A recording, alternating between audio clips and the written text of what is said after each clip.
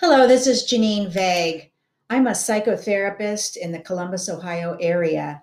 And today I'm going to be reading a blog post for you entitled Transpersonal Notes: Lies, Betrayal, and Forgiveness.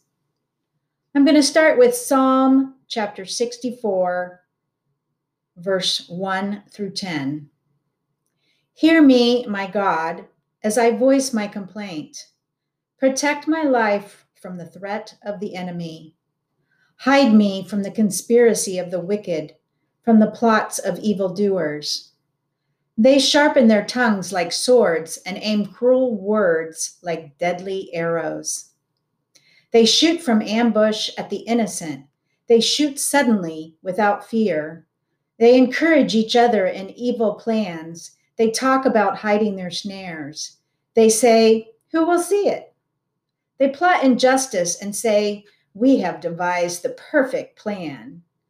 Surely the human mind and heart are cunning, but God will shoot them with his arrows. They will suddenly be struck down.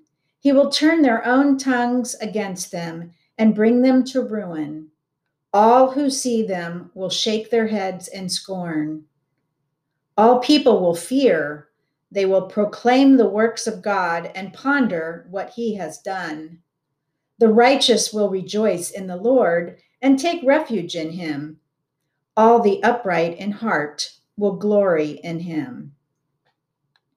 How can you read this and not recall the ending of Dangerous Liaisons when Glenn Close's character, the Marquise Isabelle de Merteuil, is being laughed at after she walks into the opera house?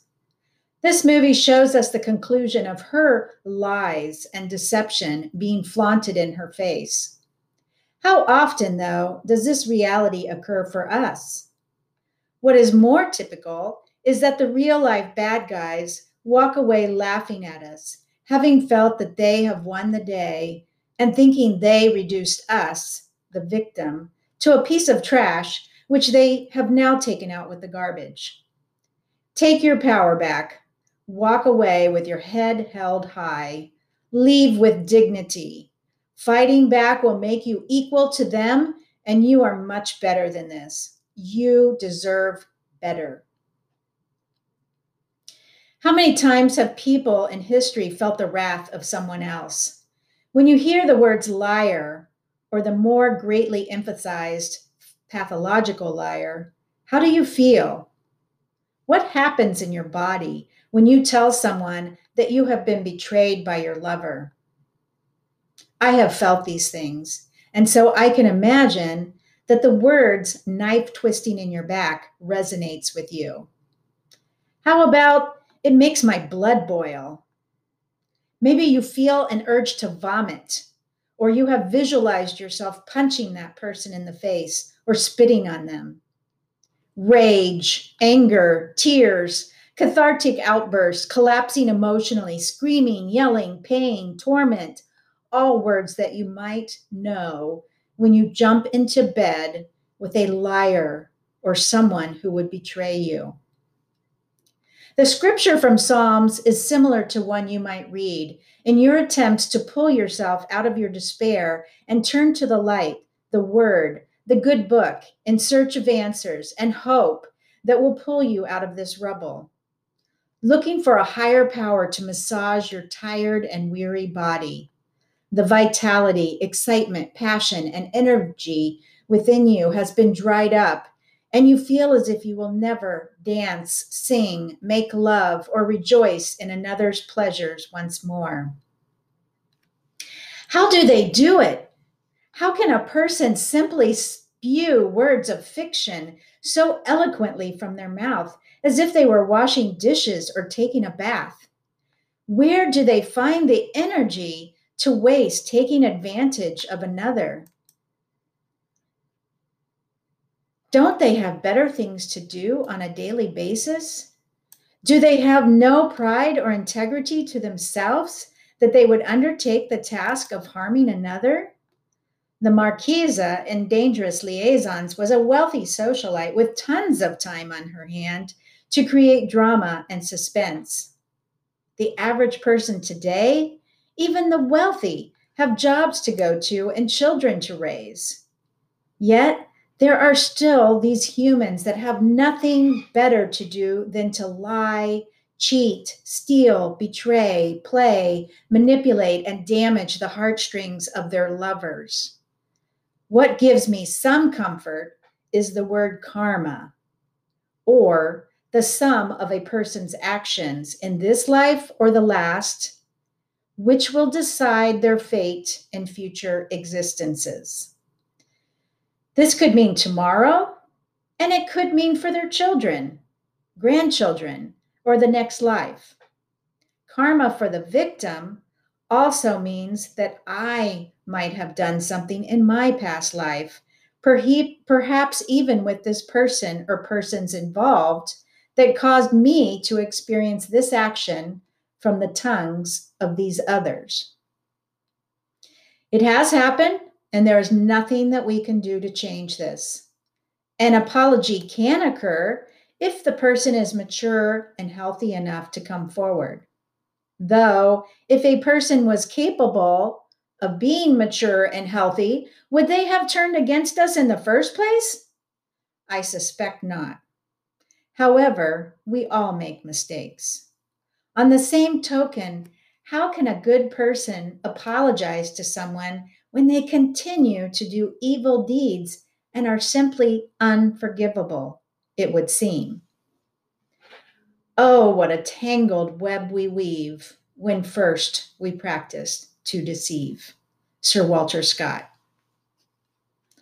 Liars, those who would betray someone, manipulators, these are people who lead lives of chaos. You might notice that their pheromones have become off-putting when once their scent was very sweet. Their house is in disarray, their hygiene is disturbed. The way they speak has altered, and you hear a different voice. I once knew a man who sang so lovely in staccato, so charming, so raw and innocent. I loved hearing him sing to me and would often ask for more. When he betrayed my trust in him, audibly, it was as if he were the Night King in the TV series Game of Thrones. It sounded as if he had been preparing his speech, and the story he told became more and more stranger by the moment. It is the eyes, though, that do it for me.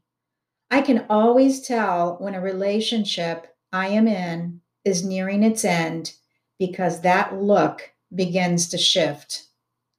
Eyes that were once so warm and kind suddenly have the look of Jack Torrance from the film The Shining. The eyes are always what will attract me toward a man, and so it's a strange twist of fate when this look is no longer looking at me with love, but with malice.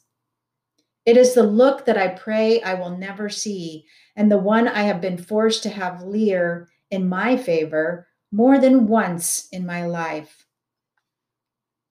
Dr. Jekyll and Mr. Hyde, two completely distinct personalities that inhabit the same body. A malicious person will go from being Mr. Right to Mr. Wrong at the drop of a hat. When you least expect it, the rug has been ripped from under your feet. This is a difficult place to be in. The illusion of a great love has now disappeared, and reality of what has been there all along begins to drift into your awareness. We can focus on the whys, and we need to do this in the first stage of the healing process. This is because we must be able to empathize with the perpetrator in order to step away from the pain and into the light. Secondly, we must focus on what was the lesson I needed to learn from this. Here is where your holy book comes into play. It is where you would speak to your spiritual teacher on your quest to find answers. You must also look within through meditation or prayer until you come to your own truth that has brought you to this relationship in the first place. Your karma. Taking responsibility for our core wounds of feeling undeserving, unloved, unwanted, unneeded, that brought a deceptive person into our corner in the first place. Without holding yourself accountable, you will never be able to move forward. This self-realization will cause you to step out of this trauma and into the third stage of forgiveness.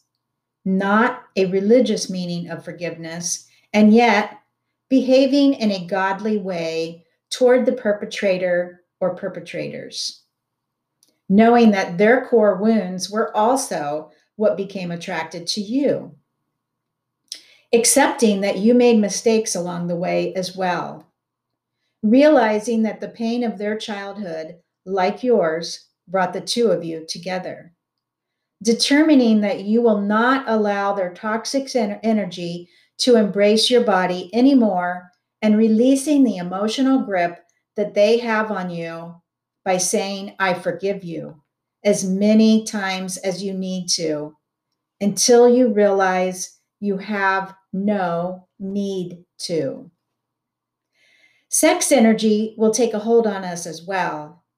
When we have had a passionate sexual experience with a lover who has turned against us by betraying our trust in them, by disrespecting us, who cast a black net of dark energy around us so that we find it difficult to cut through, healing is imperative.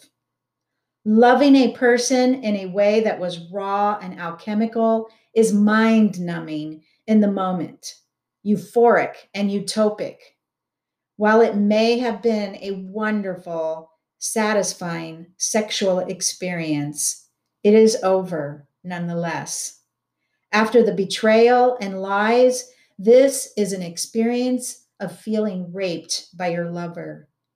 It is easy to look back and find that this level of authenticity, though it may have seemed, was really a quest to overpower you mentally so that they could gorge on you even more in the end. Sexual relations are the most difficult energy source to let go of. It is as if you thought you had created gold, and while you are gazing at this nugget in the palm of your hand, it melts from the sun and drips over your fingers with nothing but a sticky, gooey substance. Healing can take place through various types of body work, crystals, smudging, treatments to purge the touch of this person from your mind, body, and soul. One time of working on yourself may not be enough either. Sometimes you must endure prolonged exposure of these thoughts until they are no longer there. Not that you forget the memories, but that you let go of the hold they have over you. The memories, the good times, they did happen. Nothing can take these away. It is the ending that you must have closure with. It is the traumatic thoughts that you must have peace with through forgiveness, responsibility, accountability, and healing of the self. Whatever fate will be brought to the persecutor is up to the gods. We can pray on this, but by doing so, we are holding on to them even more. We cannot heal as long as we quest for revenge, and even if we are giving this up to God. We can only mend our brokenness by allowing and honoring the pain and grief of this relationship until we no longer need to. Loving ourselves, healing our mind, body, spirit, nurturing our soul, talking to a psychotherapist and spiritual teacher until we are ready to move forward in a new way. The universe writes a better book. Turn the page and start reading the next chapter. Thank you for listening.